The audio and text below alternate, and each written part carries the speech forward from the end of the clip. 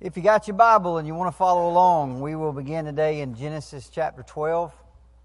As I've mentioned several times now, Genesis is broken up really into two sections. 1 through 11 is really the first section. It's a section of origins, and then the second section is really the history of Israel is really what it's about.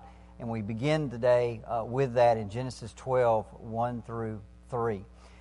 Before we get to this, a couple things I want to bring out. How many of you would agree that we live in an age of just rampant selfism? I've heard of somebody call this the selfie generation, and it's really what it is. This is a generation, and not just young people, but even older people, that it's all about me. Look at me. I'm somehow special, and I deserve everything I can get. Now, that would be fine if it stayed out in the world, but it doesn't. Over the years, it's actually creeped into the church, and you see it all over the place. We see Christian books and songs propagate this idea of selfism in the body. Churches sometimes are designed to meet the needs of the selfie generation. One of the best examples of this is Joel Osteen's book, Your Best Life Now. This is not my best life. My best life is to come. This is as bad as it. If you're a Christian, this is as bad as it'll ever get. Because on the other side, it's going to be awesome. You understand that? This is as bad as this isn't your best life. This should be your worst life. In fact, Paul Washer wrote a book called Your Worst Life Now. And at the top it says it's on the New York Times worst-selling list. 0 copies sold. 7 steps to losing your full potential. This is supposed to be about dying to self. Jesus said, if you want to find your life, lose it. Right? So, but that's what's in the church today. It's all about you living your best life. You reaching your potential. You're finding your identity. It's not about losing our life. So this thing has crept into the church.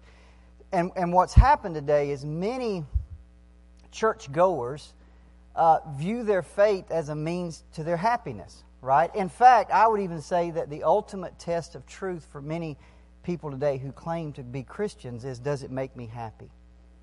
I've seen this with my own eyes. You have. I've seen somebody, you can point out to them what you're about to do is exactly the opposite of what the Bible tells you to do. And they'll say, oh, but I got peace about it. Yes? No?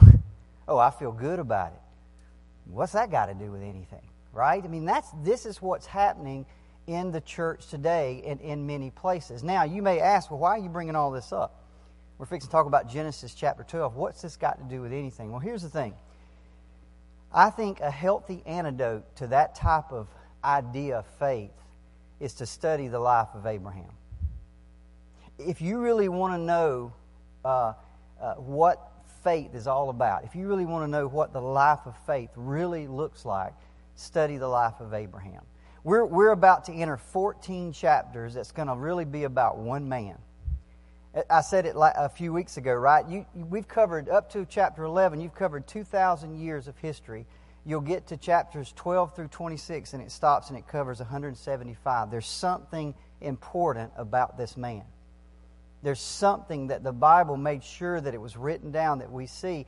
And for us individually, I think it's just an awesome study of the life of faith. In fact, I want to kind of give you a little bit of my thinking. I was really, when I started this study of Genesis, I was really excited about chapters 1 through 11 because it was all about the origins of the universe and Noah's Ark and all of this stuff. I was, man, this is going to be awesome. But I didn't know what was going to happen when I got to chapter 12. I thought, boy, this is going to really get boring in a hurry, right? But I'm going to tell you, over the past couple of weeks, as I've been looking ahead and studying the life of Abraham, I've gotten reinvigorated, re-excited about Genesis. Because listen, think about chapters 1 through 11. We are introduced to men of faith. We're introduced to Seth. We're introduced to Enoch, who walked with God. We're introduced with Noah. But the Bible really tells us hardly anything about him. In fact, you remember Noah didn't even say a word until he cursed his grandson. Remember that? So we really don't know anything really. We're introduced to Noah when he's 500 years old. Well, what happened to him before that? What made him into the man of faith that he was? We're never told. But as you get to chapter 12, it's almost like God just stops and pulls back the curtain, and it shows you all about this man. Look at this man. Watch, and we can actually just follow his life.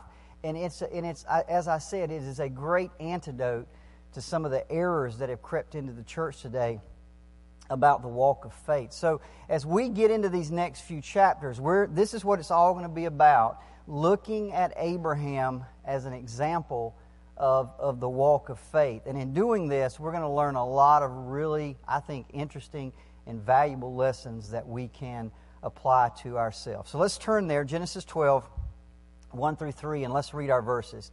Now the Lord said to Abram, "Go from your country and from your kindred and your father's house to the land that I will show you, and I will make of you a great nation, and I will bless you and make your name great, so that you will be a blessing.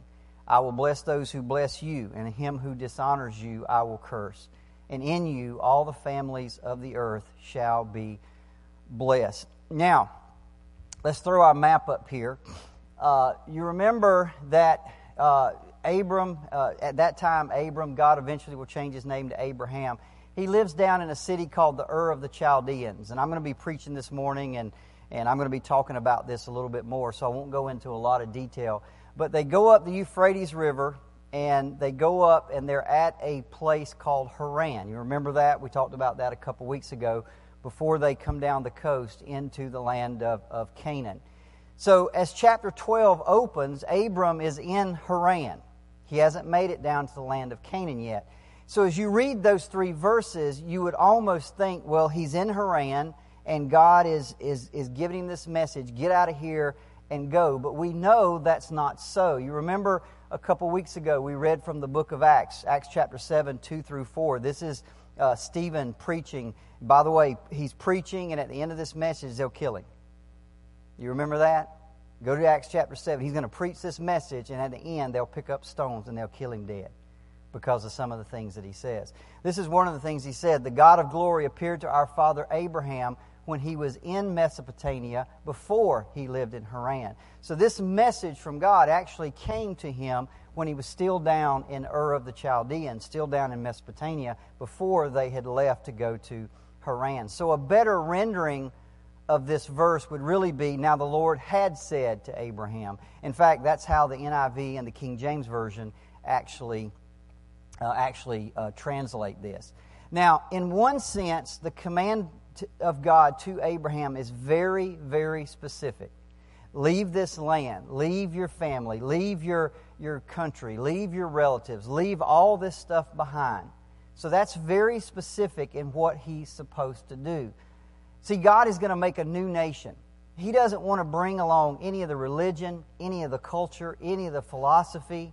He doesn't want Abraham to be held back by any of that stuff. He's going to be doing something new. He's going to be creating a new nation. He doesn't want to revise an old one. That's not what he wants to do. He wants to create something new. So he wants him to leave all that and go out into a land that he will show you. So he's very specific about what he wants Abraham to leave, but he's very vague, in fact, deliberately vague about where he's going. In fact, the writer of Hebrews chapter 11 says this: "He went out not knowing where he was going." Now that's faith, folks, and we're going to talk about that. In fact, the more we look at Abraham, you're going to see why he's such an example of what real faith really is, and we'll talk about that in just a minute. Now, before I move on, I want to point something out, and that is the contrast between Abraham's call and the Tower of Babel. Okay, now we studied the Tower of Babel a few weeks ago. You remember that when Noah lands the ark, when the ark lands in the mountains of Ararat, and Noah and his sons get out, God gives them a command. And He says, "Go, populate, and fill the earth." Everybody remember that? Okay? But at Babel, men said, we don't really want to do that. God wants us to disperse. He wants us to go out into the unknown. We're not really comfortable doing that. In fact, Genesis 11:4, they said, "Come, let us build ourselves a city and a tower with its top in the heavens, and let us make a name for ourselves, lest we be" what? Dispersed. We don't want to go out there. We don't know what's out there in the unknown. Everybody with me? Let's just stay right here with what we know. Let's build a city. Let's build a tower. Let's make a name for ourselves right here in the valley of Shinar. We don't really want to go out there. So what God told them to do, they didn't want to do that. And so they rebelled against Him. So what they were doing, instead of trusting God for their security, they said, let's build a city. Let's put up some walls. Let's secure ourselves. Are you with me? Instead of trusting God, they said, let's make a name for ourselves so people will be scared of us. They won't come against us. Right? So they're trying to do it all within themselves. The command of God to Abraham is the exact reversal of that. You see, Abraham is sitting in a city already, isn't he? The city of Ur. It's a very civilized city. It's a very stable city. It's a very safe city. And God says, go. Get out of the city and go out into the unknown. Right? Which is exactly what He had told those people to do originally, and they wouldn't do. God promises Abraham, I'll make of you what? A great name. Which is exactly what the people at the Tower of Babel were looking for. But He tells Abraham, your great name is going to come as a result of trusting Me, not trusting yourself. You see, the fact is, if we'll just follow God, all these things that we need and want, love, contentment, security, He wants to give us those things, but He wants us to find it in Him, not in ourselves. And so this is the offer to Abraham. Abraham, all those things you want, security and a name for yourself, and all those, you want to make a difference, follow Me. Follow Me, and I'll make those things, but you're going to do it in Me, not in your own self. So let's look at God's call. So this is the call that comes to Abraham. Verse 1, let's read it again. Now the Lord said to Abram, go from your country and your kindred and your father's house to the land that I will show you. Now, I said this a couple weeks ago. Salvation is always, always, always from the Lord and not from mankind. See, it is Abraham is an idolater. He's a pagan. He's living in a pagan city. He was born to a pagan family. He's probably sitting there, got little gods sitting on his dresser in his bedroom. And into this situation, God appears to him and calls him out to a completely new way of life. Listen, the same is true for you and I. Every one of us, before we're saved, we were rebels, we're sinners, we're idolaters, we're haters of God. That's what the Bible called us. And see, the only thing that makes us different from our neighbor or our coworker or our family member is God's call. That's it. God called us out of that muck and mire and dirt and filth, and He called us to a new way of life, just as He did with Abraham. Now, I want to say three things about the call this morning. Number one, it is a call of authority. And I want you to listen to me very careful here, because this is something you don't normally hear about the call. It is a call of authority. God is a sovereign God who calls men to Himself with authority. It's not a suggestion. It's not a proposal. It's not an option. It's not a recommendation. It is a command. Okay? God's call to Abraham, He says, Abraham, get up, leave this city, leave this country, leave your kindred, and go. That is a command. It's not an option. It's not a negotiation. He doesn't say, hey, Abraham, man, listen, let me look at where you are today. Now let me give you these options. No. That's not what it is at all. In fact, Abraham would have been in disobedience to God if he wouldn't have got up and went, because it is a call of authority. The same is true for all men.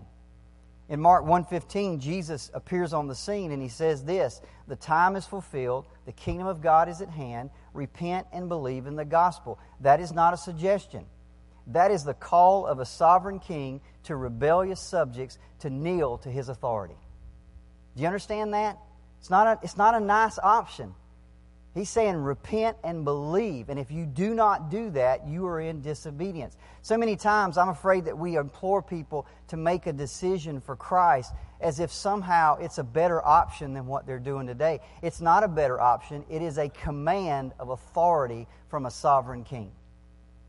And if we do not adhere to that command, if we do not obey that command, the fact is that one day that sovereign king is going to return to this earth, and He's going to reward those who obeyed, and He's going to punish those who did not obey. It's not an option. It's not a recommendation. It's not a proposal. It is a call of authority from a sovereign king. Number two, it is a call that requires difficulty. We need to remember when God calls Abraham, again, we're going to spend several weeks now on Abraham, and we're going to hopefully understand him better than we ever have before. He's in a very comfortable city. Again, we'll talk about this in our sermon a little bit more today. Very stable city, prosperous city. He's got his family. Evidently, he had very close ties to his family. Everything is here. His life is here, and God says, "Get up and go to a place that I'm gonna show you." I mean, it had to be hard to leave. It wasn't easy. I mean, just think about it. He's got an unknown destination. He's got a place, maybe he's heard about it. He knows what's going on there, but he really has no clue what's in store for him out there. There's a hint of hostility. God says, "I will curse those that curse you." In other words, you're going to run into people that curse you. That's coming. So there's a hint that you're going to run into hostility. The travel in that day is hard. By the way, Ur to Haran is 1,400 miles. That's like walking from here to Denver. And he's not even done yet. He's still got to make a turn and go down into Canaan. So he's going to travel well over 2,000 miles before it's all said and done on foot or camels or wagons. Or he's not going to hop on the train and go over there, right? The travel is hard. He's being called to sever ties with his family, with his culture. Everything that he knows, he's being asked to sever ties with that and move on. It cannot be easy. Now, God may not ask you and I to literally leave our country or leave our families, but what He does ask us is to be holy. Does He not? And the word holy means be set apart. Set apart from the unbelievers. Set apart from the culture. And the fact is, the core of that separation is not outward, it's inward. Right? What has Paul said? You're in the world, but you're not what? Of the world. You're here, you're walking around, you're going to the same places everybody else is, but that's not who you are. You see, we have to break from our culture's sinful ways of thinking. We have to be biblical thinkers. We have to be biblical thinkers. When greed comes up and looks us in the face, how do we react to that? We react to that with what the Bible says about contentment and generosity. When the sensuality of the world comes up and just hits us in the face, how do we react to that? Well, we react to it by what the Bible says about purity and sexual relations. When the world comes up and it's all about you, it's all about have your pleasure, do what feels good to you, we react to that by what the Bible says about service and self-denial. You see, it's only when we think biblically about life that we can be a holy people, a set-apart people. Now listen, sometimes a person may make a break with family or may be called to make a break with family. And Jesus told us that. You have to Jesus said it, we're going to talk about this morning too in the sermon, you have to put me first. You have to put me first. That's an odd... I remember this. Let me read this. Luke 14:26. If anyone comes to me does not hate his own father and mother and wife and children and brothers and sisters, even his own life, he cannot be my disciples. That is really hard for us to understand because we're hardly ever asked to make that choice in America. We can love God and love our mama. But let me tell you, there are people all over this world that are being asked to make a choice because if they choose Jesus, mama ain't going to talk to them no more. If they choose Jesus, their brother will never speak to them again. If they choose Jesus, they'll be shunned. There are people that understand that scripture. They get it. We don't get it because we're not called to make that choice. They understand it. Jesus said, if you got to choose between Mama and me, you better choose me. That's all he's saying there. If we have to choose between those closest to us and following Christ, choose Christ. Well, that's exactly what Abraham did. That's exactly the choice. Leave your kindred. Leave your everything you know and come follow me. Jesus walks up to Matthew one day at a tax collector's place and he says 2 words, follow me. That's all he said. And in those words, walk away from your family, walk away from your job, walk away from your security, walk away from everything you know, and just come follow me. And Matthew gets up and walks. You talk about faith. That is absolute faith. And of course, that's exactly what this call is to us and to Abraham and to all these men. It's a call that requires faith. Let me tell you, we can read that statement right there and go home. The faith to which we are called is faith in a person, not a plan. Let me say that again. The faith to which you and I are called is faith in a person, not in a plan. He doesn't tell Abraham anything. I mean, think about that. Abraham has no idea where he's going. But what's important is not where he's going, but who he's going to trust. I mean, I keep visualizing, he just says, follow me. And Abraham believed God. I'll follow you. I keep thinking, yesterday my granddaughter was over at my house and we were messing around doing some different stuff. And she just takes my hand and goes wherever I take her.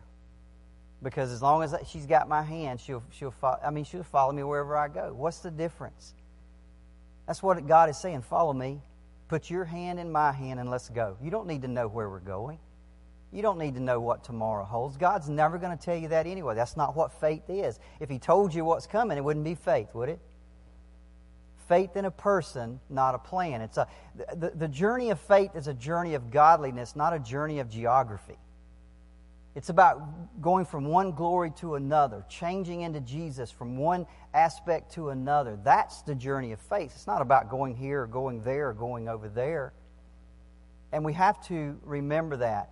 Because with God's call always comes His promises.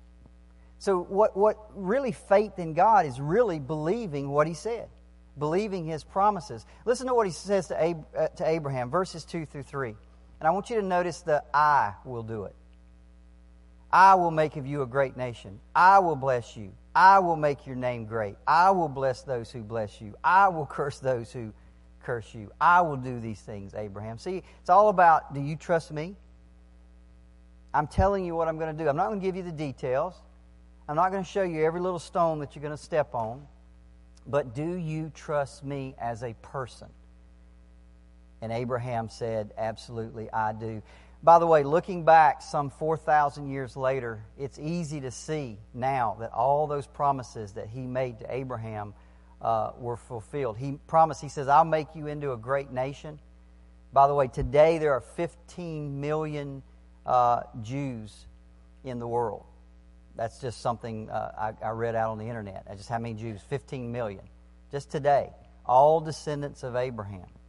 He says to him, I'll make your name great. Listen, Christianity reveres Abraham. Jews revere Abraham. Muslims revere. There's not a more famous man in the world than Abraham. I mean, even today, you ask anybody, who is Abraham? And people know who he was. That was 4,000 years ago. And he says to him, I promise you that in you all the families of the earth will be blessed. What a promise. You talk about, we say, well, I want to change my family, or I want to change my county, or I want to change, my state maybe. And he says, I want to change every family, not just that lives today, every family of every generation that's going to come will be affected by you. Can you imagine a greater promise that's given to a man? Of course, that is fulfilled with the coming of Jesus Christ. Listen to what Galatians 3:8 says to Paul, or Paul says in Galatians 3:8. In the Scriptures, foreseeing that God would justify the Gentiles by faith, preached the gospel beforehand to Abraham, saying, in you all the nations of the earth. Paul says that's the gospel. It was being preached to Abraham 4,000 years ago.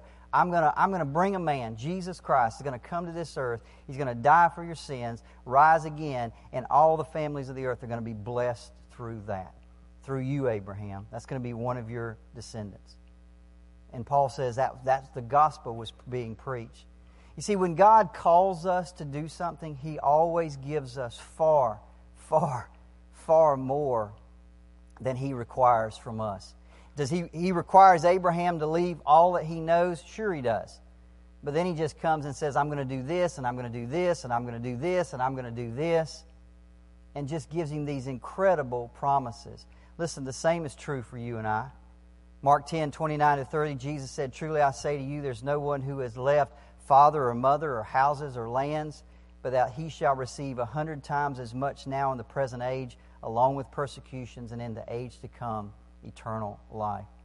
Listen, if nothing else, this is what we need to remember. God will give us many blessings in this life, but the fact is, the real blessing that He gives us is eternity. In this age of selfism, in this age of me, that's one incredibly important lesson that we should take away from the life of Abraham.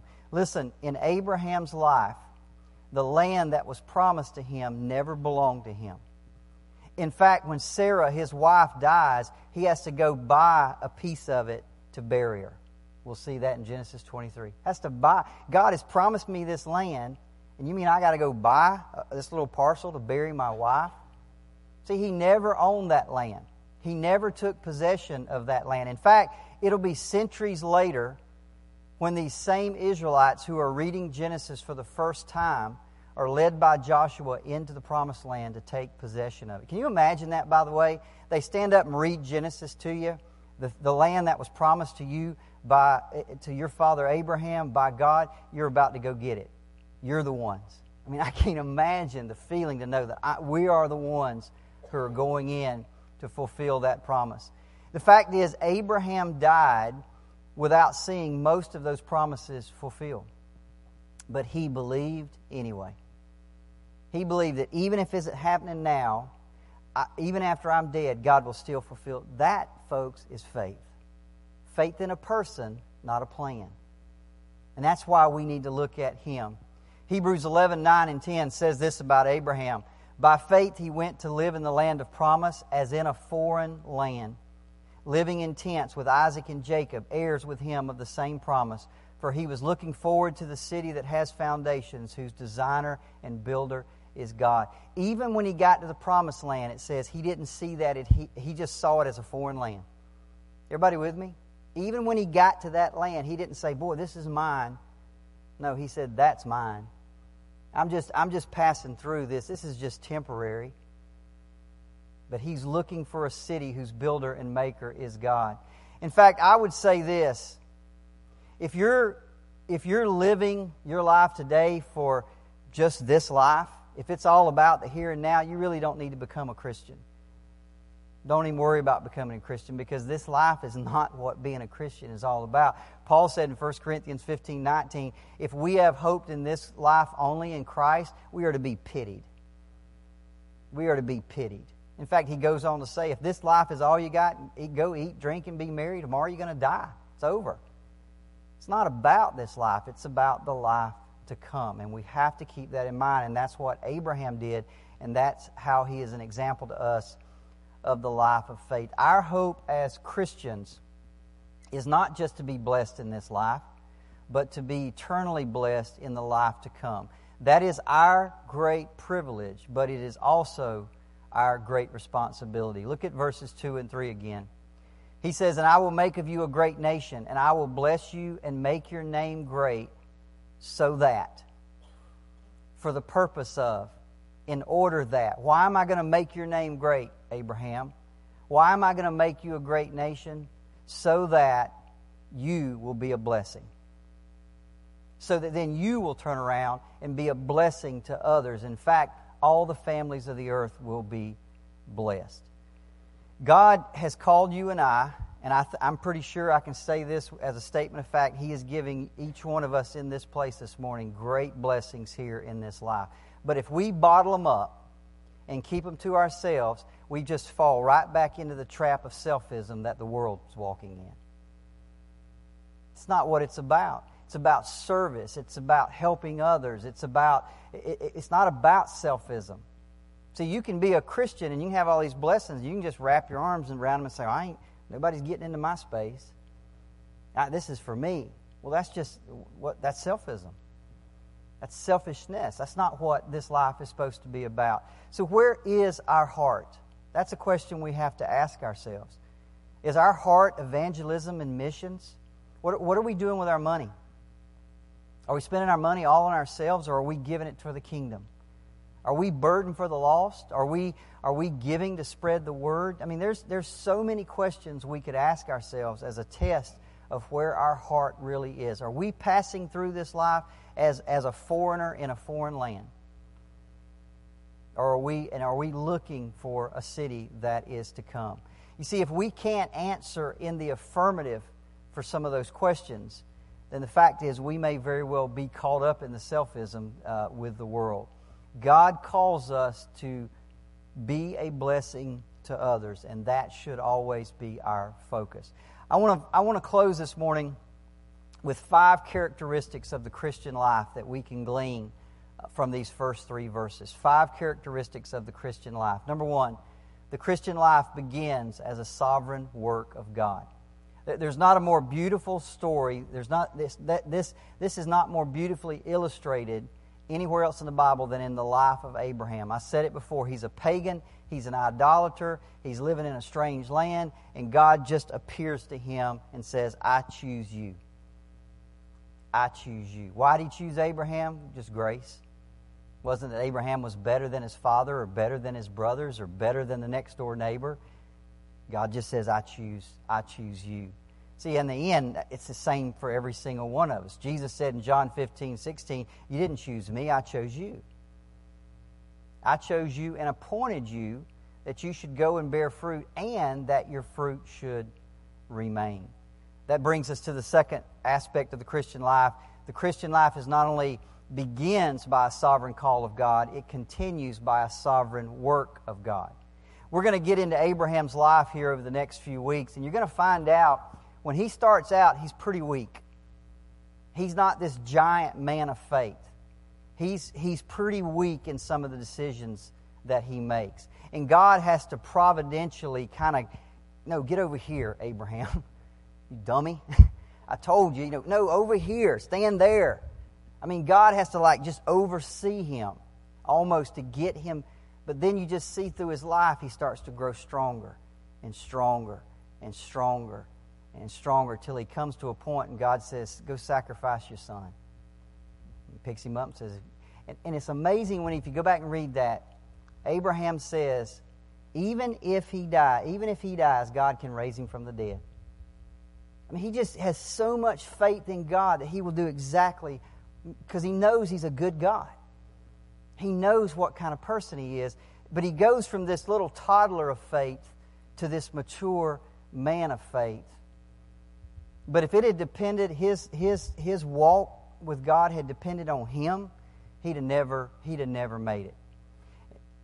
Having called Abraham, God gets him to where he needs to go. And the same is true for you and I. Thank God my spiritual life doesn't depend on my faithfulness, because I would have been lost a long time ago. One of my favorite scriptures, I read this several weeks ago, 1 Peter 1:3-5. Blessed be the God and Father of our Lord Jesus Christ, who according to His abundant mercy has begotten us again to a living hope through the resurrection of Jesus Christ from the dead, to an inheritance reserved in heaven for you, who are kept by the power of God through faith for salvation, ready to be revealed in the last time. God is keeping me. God has His arms around me. And He will not let me. He'll let me fall, but He will not let me fail. He'll let me fall, and I get back up. Paul says in Corinthians, we get knocked down and we get back up again. But He will not let me fail. I am being kept by the power of God, same as Abraham. Number 3, the Christian life is a pilgrimage. Hebrews 11:9-10 said this about Abraham. By faith he went to live in the land of promise as in a foreign land.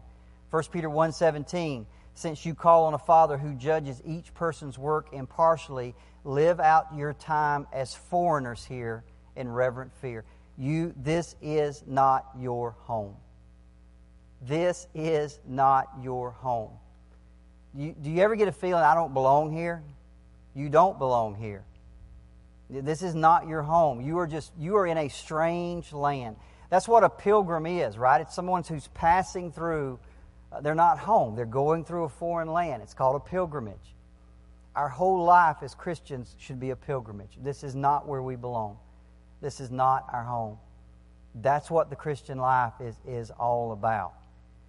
Number 4, the Christian life is rooted and grounded in the promises of God. The Christian life is rooted and grounded in the promises of God. Think about this for 1 second.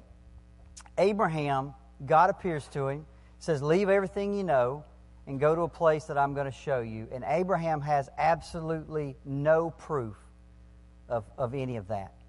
He has no proof that this God is going to do what He says He's going to do. He has no proof. Nothing. All he had to rely upon was God. That's it. That's all he had. Now listen, in the end, that's all any of us have. Right? I mean, I walk outside. I did that last night. I walk outside, look up in the sky. And every time I do that, to me, that's just proof of God. Right?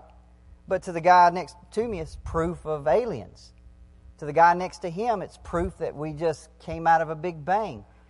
At the end of the day, it's really not proof. It is to me, but to other people, it's not. The fact is, at the end of the day, all we have is God's Word. It's all you have. God's Word.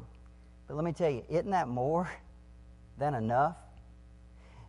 1 John is a great scripture here. I want you to listen to this. We go by this scripture. We don't think about it too much. John says this, if we accept the testimony of men, the testimony of God is greater. How many of y'all have ever read that? If we accept the testimony of men, the testimony of God is greater. Now, in this passage, John is pointing something out incredibly obvious. We put our faith in sinful men every single day.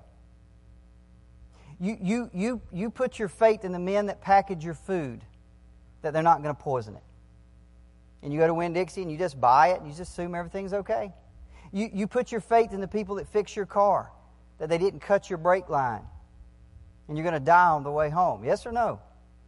You go to the bank and just give them your money. Oh, here, take it. And you put your faith in those people that they're not going to steal it. All those people are sinners. They're all liars.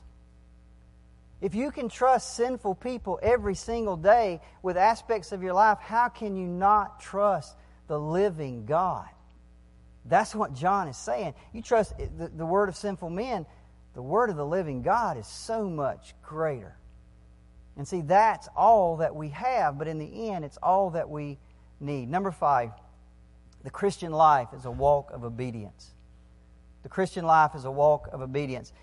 We're going to watch Abraham over the next few weeks, and he's going to go from place to place. He gets down to Canaan, and there's a big famine. Then he has to go to Egypt. I mean, he's just moving all over the place. And if you just kind of get down into the details, it almost has to seem like a riddle. God, why are you going here? Why are you doing that? Why'd you let this happen? You get me all the way here, and now there's a famine? Really? And now I got to go to Egypt to find some food? What is going on here? You tell me I'm going to make a great nation and my wife can't have children? We've been trying for 18 years. Now it's been 19 years. Now it's 21 years. Now it's 23 years. Now it's 24 years. What's going on? I mean, it almost has to seem like, what is going on? But again, it's faith in a person, not a plan. And Abraham will eventually see that no stop in his life was irrelevant or without purpose, that God had a plan for everything that he was doing. Listen, as we walk through this life, we cannot expect that God is going to throw up big signs in front of us and say, turn left. Just doesn't anybody ever had? I mean, I don't get those signs. Maybe you do, but I don't. I just don't you don't see a lot of that. You see, faith is not developed living life by some kind of map. That's not what the Bible is. It's not a map. In fact, 2 Corinthians 5:7 says this, we walk by faith, not by sight. We walk by faith in what He says, not in what we can see. That's what faith is all about. I try to think of God's Word sometimes, as a compass, right? It's not you're not going to open this book. You get offered a job, or am I going to marry this person, or should I do this? Should I do that? You don't open the Bible and it says yes, do it. Right? That'd be cool if it did that. And I've heard people say, by the way, this is how incredibly ignorant some people. I've heard people say, well, I had a decision to make, and I just opened the Bible, and the first word was yes. Really? That's how you live your life? No, think of the Bible more as a compass. And what it does, it points you in the right direction. Right? It points you in the right direction. Did I lose my thing here? I did. I'm sorry. There we go. Sorry about that. It points us in the right direction. Along the way, we just do what God tells us to do, and we make sensible. You know, when God says, we'll see this in Abraham's life starting next week. God says, get up and go. And as far as we know, God doesn't say, go due west or go northeast along the trade routes. Stop in Nineveh. Don't stop in Nineveh. He doesn't do any of that. He just says, go. And so Abraham says, well, you know, I'm going over here. Here's the best way to get it would be go this way. Everybody with me? It's a compass. It points you in the right direction. It's not going to give you every single detail. But if you stay in this Word and you keep believing Him, and you've got a heart, a servant's heart, especially a heart that's submissive to Him, let me tell you, He will lead you home. Because that's who He is. It's faith in a person, not some plan.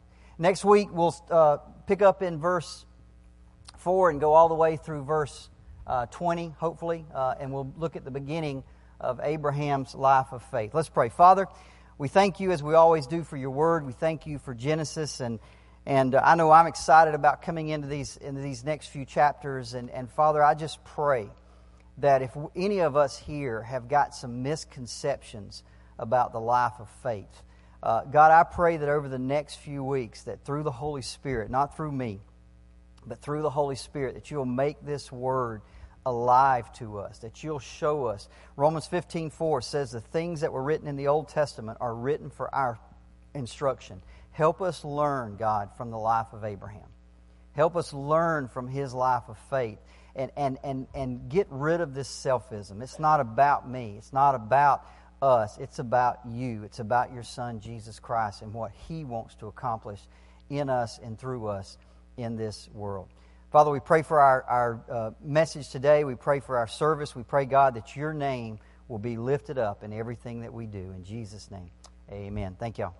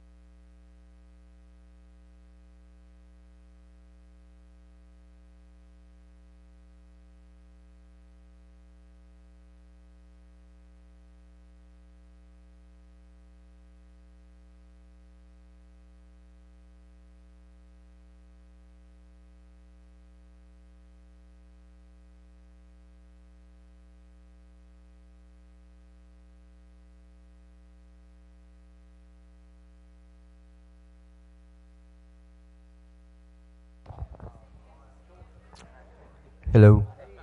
Hey, real quick, Chuck gave me some CDs. I don't know, somebody had been requesting some CDs of the class. So he made some CDs up to like chapter 10 or 11.